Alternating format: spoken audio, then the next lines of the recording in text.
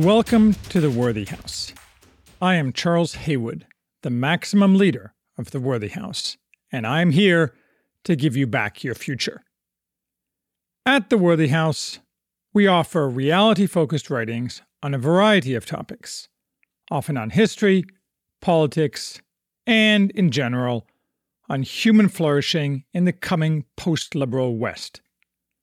Written versions of all Worthy House writings are available at our main site, theworthyhouse.com. Today we are discussing The Burning of the World, a memoir of 1914, by Béla Zombory-Moldován. For more than 150 years, Americans have been mostly spared the cost of war. Yes, at times, some have felt the cost in the lives of their sons, though today our ruling classes know nothing even of that. But our wars are fought elsewhere, not in America. Thus, we can't really conceive of a war for our national survival, except, abstractly, one involving a rain of warheads from the sky. Neither do Americans grasp, because they have never experienced it, how war can sweep over a nation unexpectedly, changing everything in an instant. This memoir is a salutary reminder of forgotten truths, and gives us reason to reflect on whether Americans should be willing to fight for America at all. Béla Zombory-Moldován was born in 1885 in Munkacs, a Hungarian city in subcarpathian Ruthenia, part of Hungary for 1,000 years, though at this moment temporarily under Ukrainian control. His family was of the gentry class, something not directly translatable to Western experience, but generally meaning minor nobility, without necessarily any wealth, yet carrying social prestige. Many of the gentry, including his father, worked in the civil service, which in Europe has long been regarded as a desirable profession, not a borderline contemptible way of making a living as is usually viewed in America. Zombory-Moldován trained as an artist in Budapest, and taught at the Budapest School of Applied Arts from 1909 to 1914, while also illustrating a children's weekly magazine. This era was the height of Budapest, then called the Paris of the East. Hungary itself was 3 times the size it is now, and constituted half of the Austro-Hungarian dual monarchy, a structure worked out with the Austrians in 1867, in which Hungary was allied with, and closely tied to, Austria, with which it shared a king, but was governed independently in many areas. What strikes the reader is how civilized and cultured the urban Hungary of the time was, relative to any modern Western society. John Lukács' Budapest 1900 evokes the time and place very well. And, as Zombory-Moldován makes clear, all those in this social class felt comfortable and secure. To be sure, there were rumblings of various national concerns, most notably the problem of restive national minorities which had outbred Hungarians in some of the Hungarian lands. But for decades the dual monarchy had done well economically and socially, and it seemed a bit fair to keep doing so, even if in retrospect it was held together with tape and baling wire. Yes, Hungarians remembered the Hungarian Revolution of 1848, harshly put down by the Austrians with Russian help, but that was long ago, and Hungary had not been involved in any war since. When my grandfather spoke of 1848, we would listen with bored half-smiles. It was all so alien to us, so far removed from us. Life was good. And then, one fateful week, at the end of July 1914, Zombory-Moldován went on vacation with a group of friends to Novi Vinodolski, a resort on the Croatian Adriatic coast, when Croatia was also part of Hungary, technically federated. A picture of this carefree gathering, including the author, graces the cover of this book. He is in the lower left. On July 28th, the monarchy declared mobilization for war. Barely a month later, Zombory-Moldován was fighting in Galicia, around Przemyśl, on the eastern edge of the Austro-Hungarian lands, in what is now Poland and Ukraine, and then was the border with Russia. As it happens, where he was fighting was the exact set of battles covered in Alexander Watson's The Fortress, which I recently discussed. This was not the trench warfare we associate with the Western Front, but it was modern warfare with artillery and machine guns, and just as impersonal and terrible as one would expect. Innumerable books have been written on the run-up to and the conduct of World War I. In fact, I am also currently reading Sean McMeekin's July 1914, which goes into great detail about what men of power did during that month. Fewer books have been written from the point of view of the common soldier. Fewer still have been written about the Eastern Front, or from the Austro-Hungarian perspective. This makes Zombory-Moldován's memoir of particular value. The Burning of the World is not an anti-war memoir, of the type beloved by many in the West. It has no ideological tilt. Zombory-Moldován was just an average man. Even if as a painter, he was more observant than most men. His memoir is neither pro-war nor anti-war, though he, as do most soldiers, found war very unpleasant. There are some exceptions, men who find their true selves in war and write about it, including Ernst Jünger and Erwin Rommel.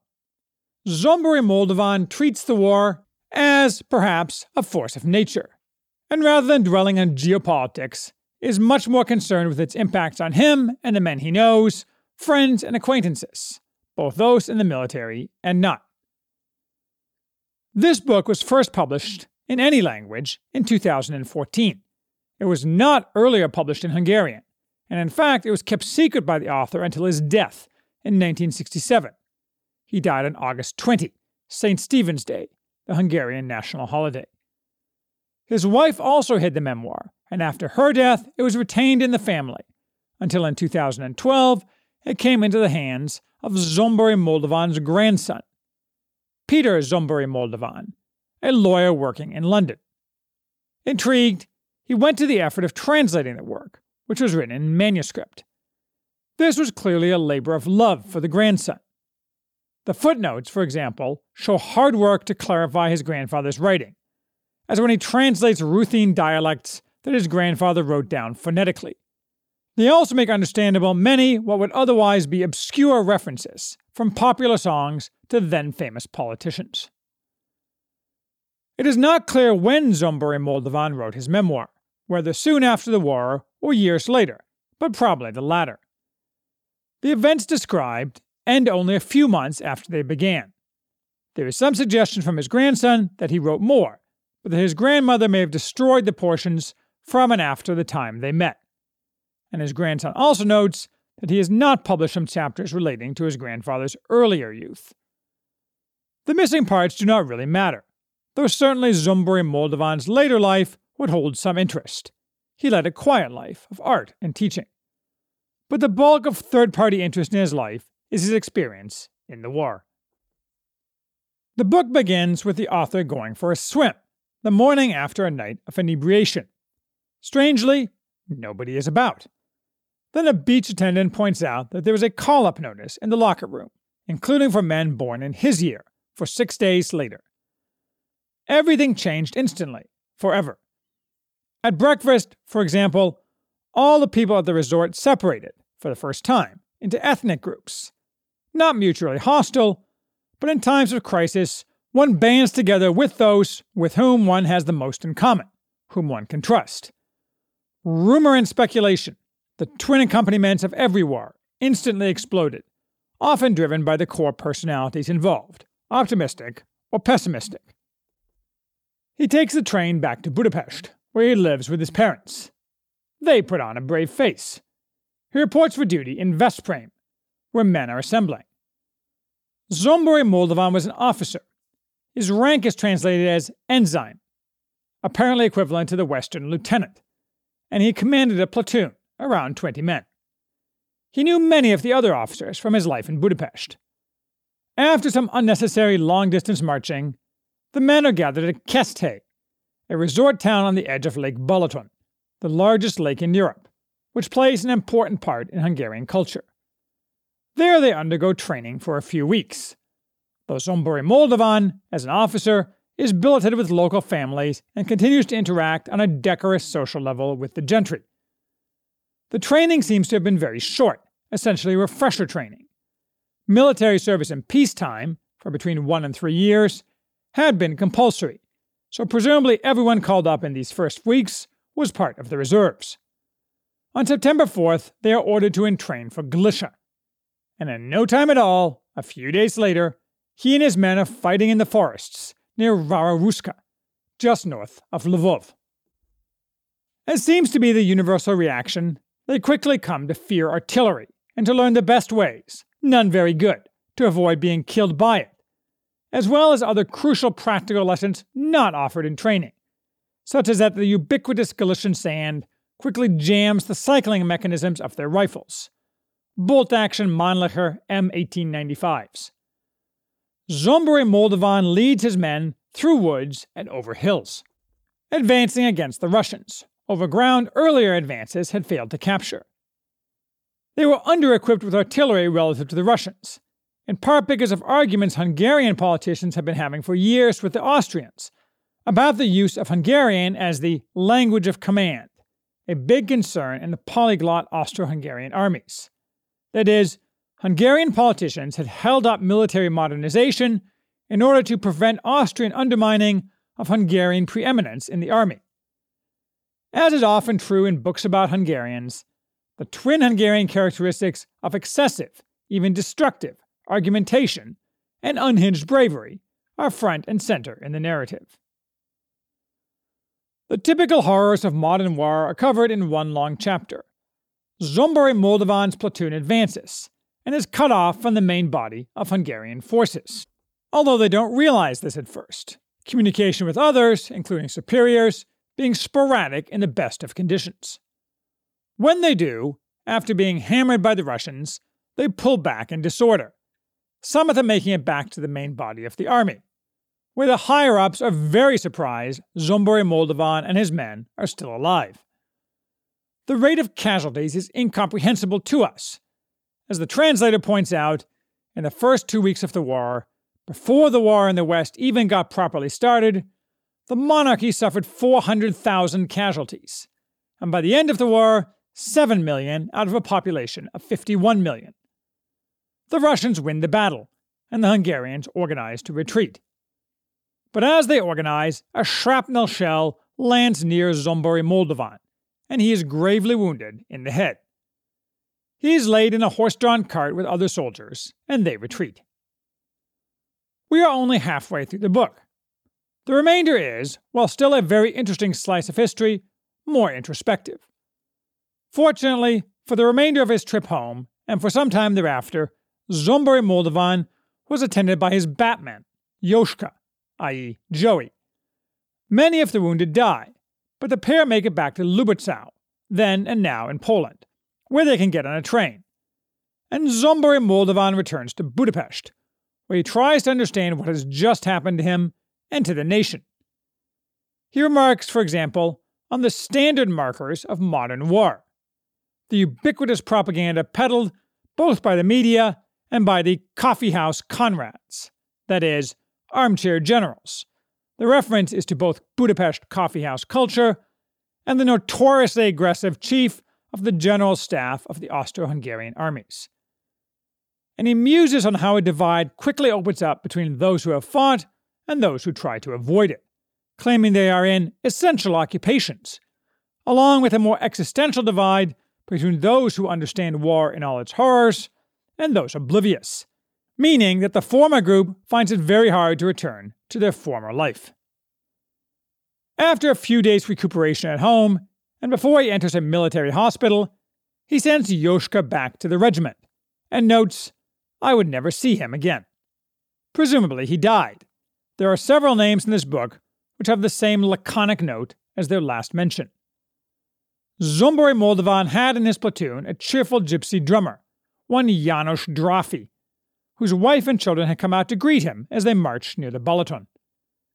In their retreat from Rawaruska, he finds a potato, but plants it rather than eating it. "It's got such good shoots. It wants to live. I'm going to plant it. it might live longer than me. The potato did indeed outlive drummer János Draffi of the Royal Hungarian Army. In the hospital, there are both mental cases, with what would now be called post-traumatic stress, which they called traumatic neurosis, ascribing the symptoms to physical brain damage, and those with, often fatal, physical wounds.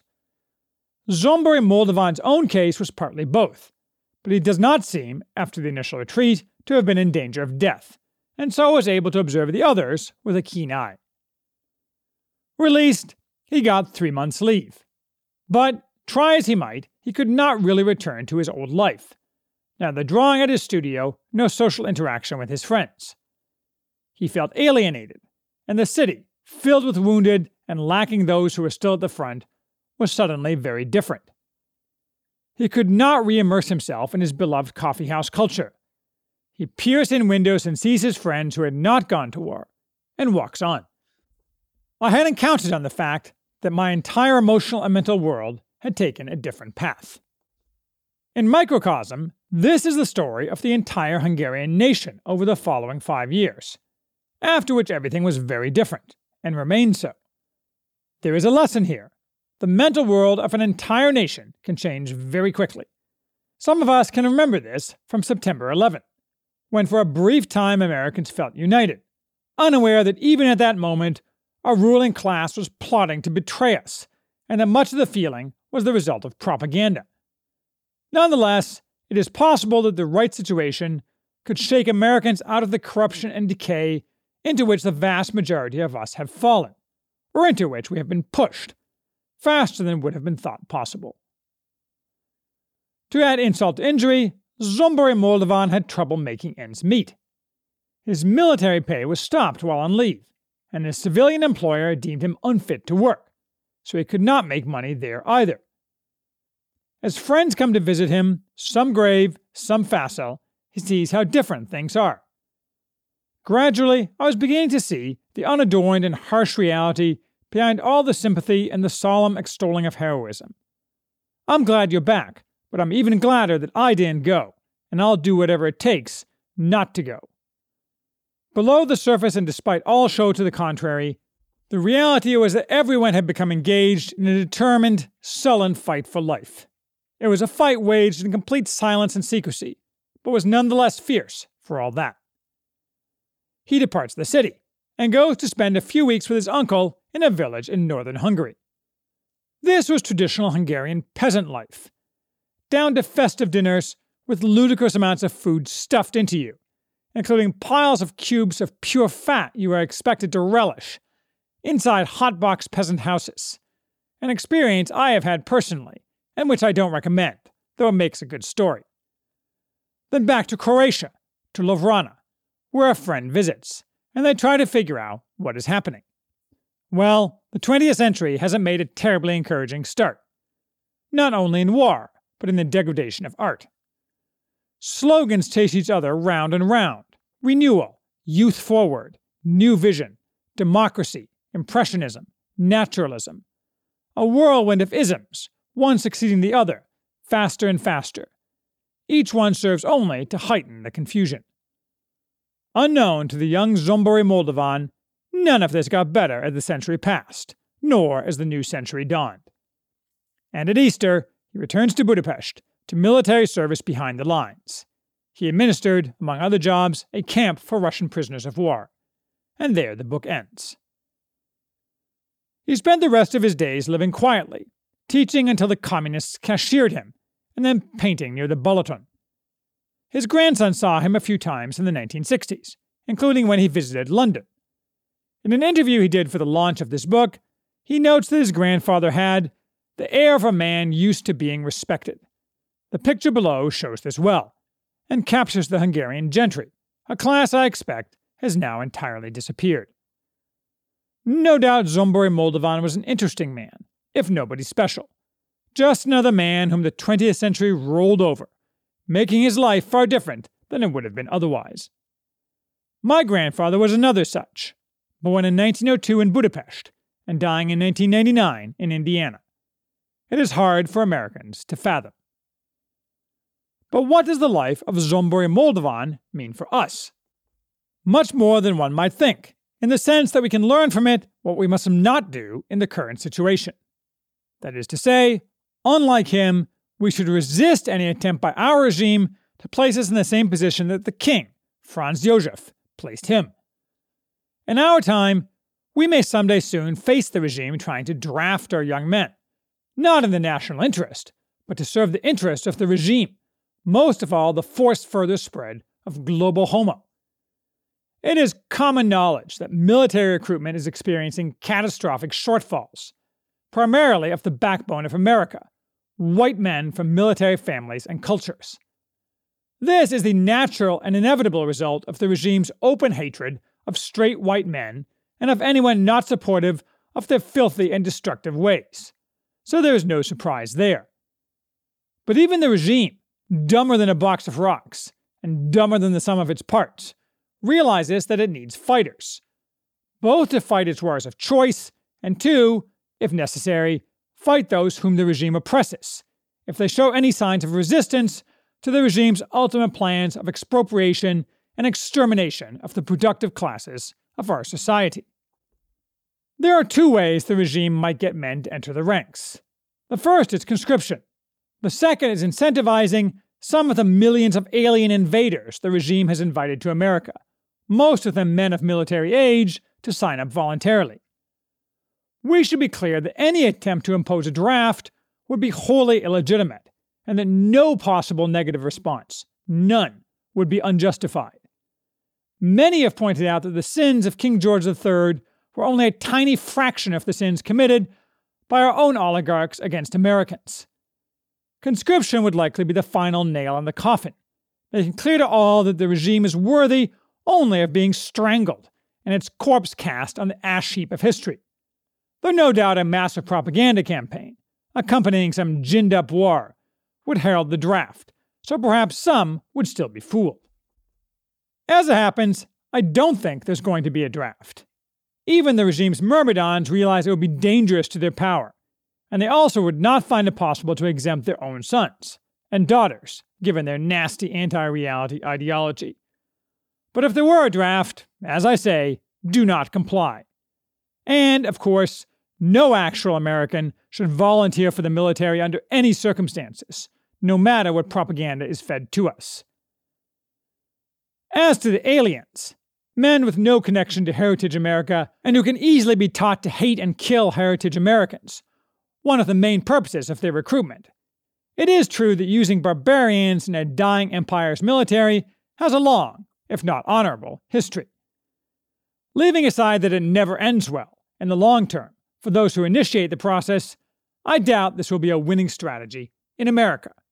Rather, it would accelerate the fracture. Even were there no open violence against us, Heritage Americans seeing this process would have even less loyalty to the regime, and were there open violence, the regime and its mercenaries would quickly find that unwillingness to serve the regime does not equate to lack of military competence and ability. No, I think this is one case where the regime has no good options. I am sure that Zombory-Moldován, man of a very different age, would find much of our present concerns incomprehensible. That's not surprising. A great deal of ideological water has swept under the bridge in 100 years. Our political systems are very different, and not better. We are now harvesting the bitter fruit of a century of stupidity. Whether we can get back someday to a placid, cultivated culture, similar to the one in which he was raised, we will see.